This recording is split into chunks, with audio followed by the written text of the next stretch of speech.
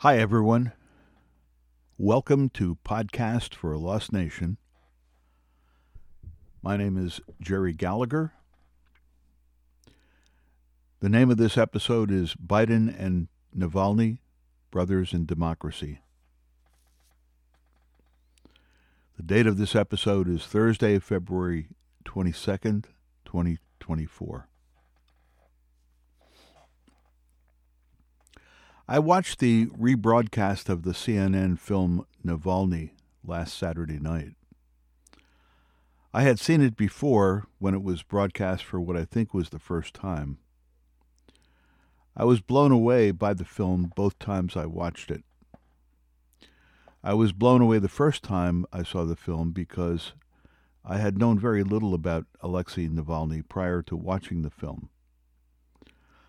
Observing this tall, handsome, charming, charismatic, fearless Russian lawyer and politician call the individuals on the telephone who attempted to assassinate him by poisoning his clothes and pretending to be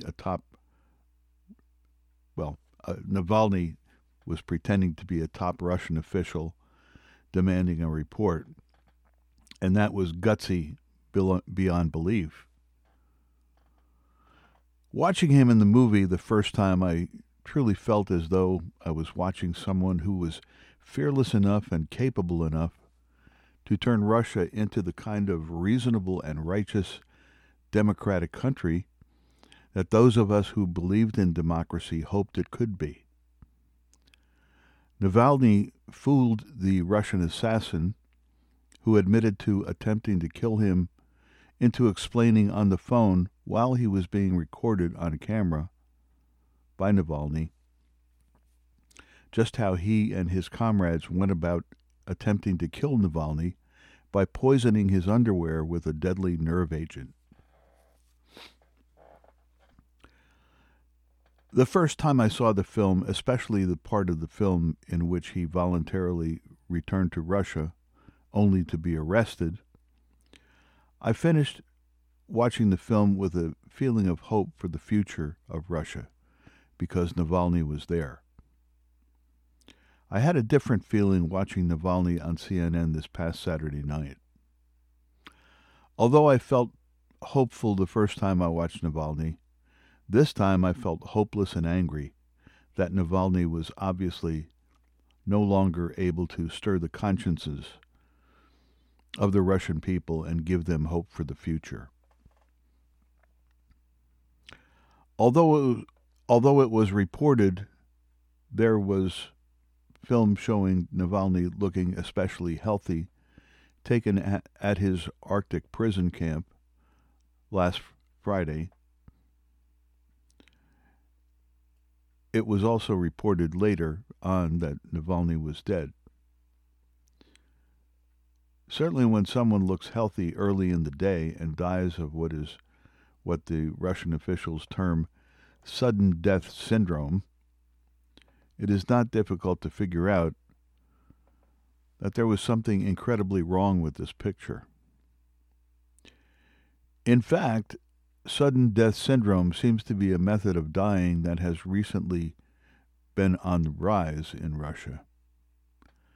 Amazingly enough, almost all of the victims of this uniquely Russian method of demise seem to be Russian citizens speaking out against their country's increasing political repression. Bono, at a concert in Las Vegas, encouraged his fans to say Navalny's name as a gesture of respect for Navalny and a well-deserved slap in the face for Vladimir Putin, who took great care never to mention Navalny's name in public, probably because he didn't want Navalny to be any more well-known in Russia than he already was. President Joe Biden was obviously angry in his reaction to the news that Navalny was dead. Biden was very clear who he blamed for Navalny's death. He blamed Vladimir Putin for Navalny's demise and would be looking at what steps he could take to react to Alexei's death. Clearly, Biden certainly felt a kinship with Navalny with regard to both men having love and respect for freedom and democracy in their home countries. On today's date, Joe Biden met with Navalny's widow and daughter and clearly will be supportive of Navalny's wife's efforts to continue her husband's legacy to attempt to bring democracy and freedom to Russia. There is a deep sadness in the world right now as one more light has gone out, as another truly brave patriot is gone from Russia.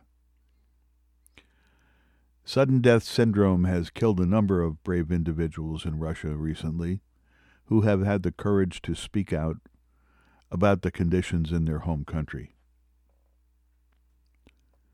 To make matters worse for lovers of democracy in our country, we presently have to endure Donald Trump making statements about NATO, indicating that if our allied countries in NATO don't pay what he determines is their fair share of the financial burden of NATO, that in a Trump administration, they will not be protected in the event of being invaded by Russia.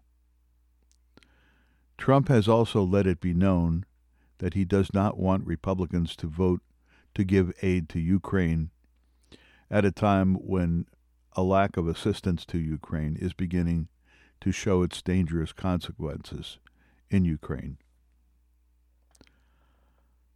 Hopefully, Trump's reckless policies will at some point turn off those individuals in the Republican Party who still believe in democracy, and that somehow radical Republican extremists will still figure out what it is that their party used to stand for, and that they come to their senses before it is too late to save democracy in Ukraine or in other NATO countries or, in fact, in America.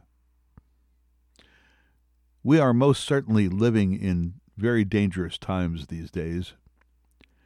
And if Donald Trump is elected, we will most certainly be seeing the end of democracy in America. It is surely time for all Americans to wake up and pay attention to what is happening not only in America, but all over the world. In the meantime, we will miss Alexei Navalny and what he stood for.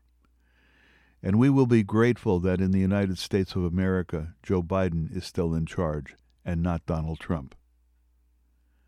Now, if we can only keep it that way. Thank you, everyone, for listening to Podcast for a Lost Nation.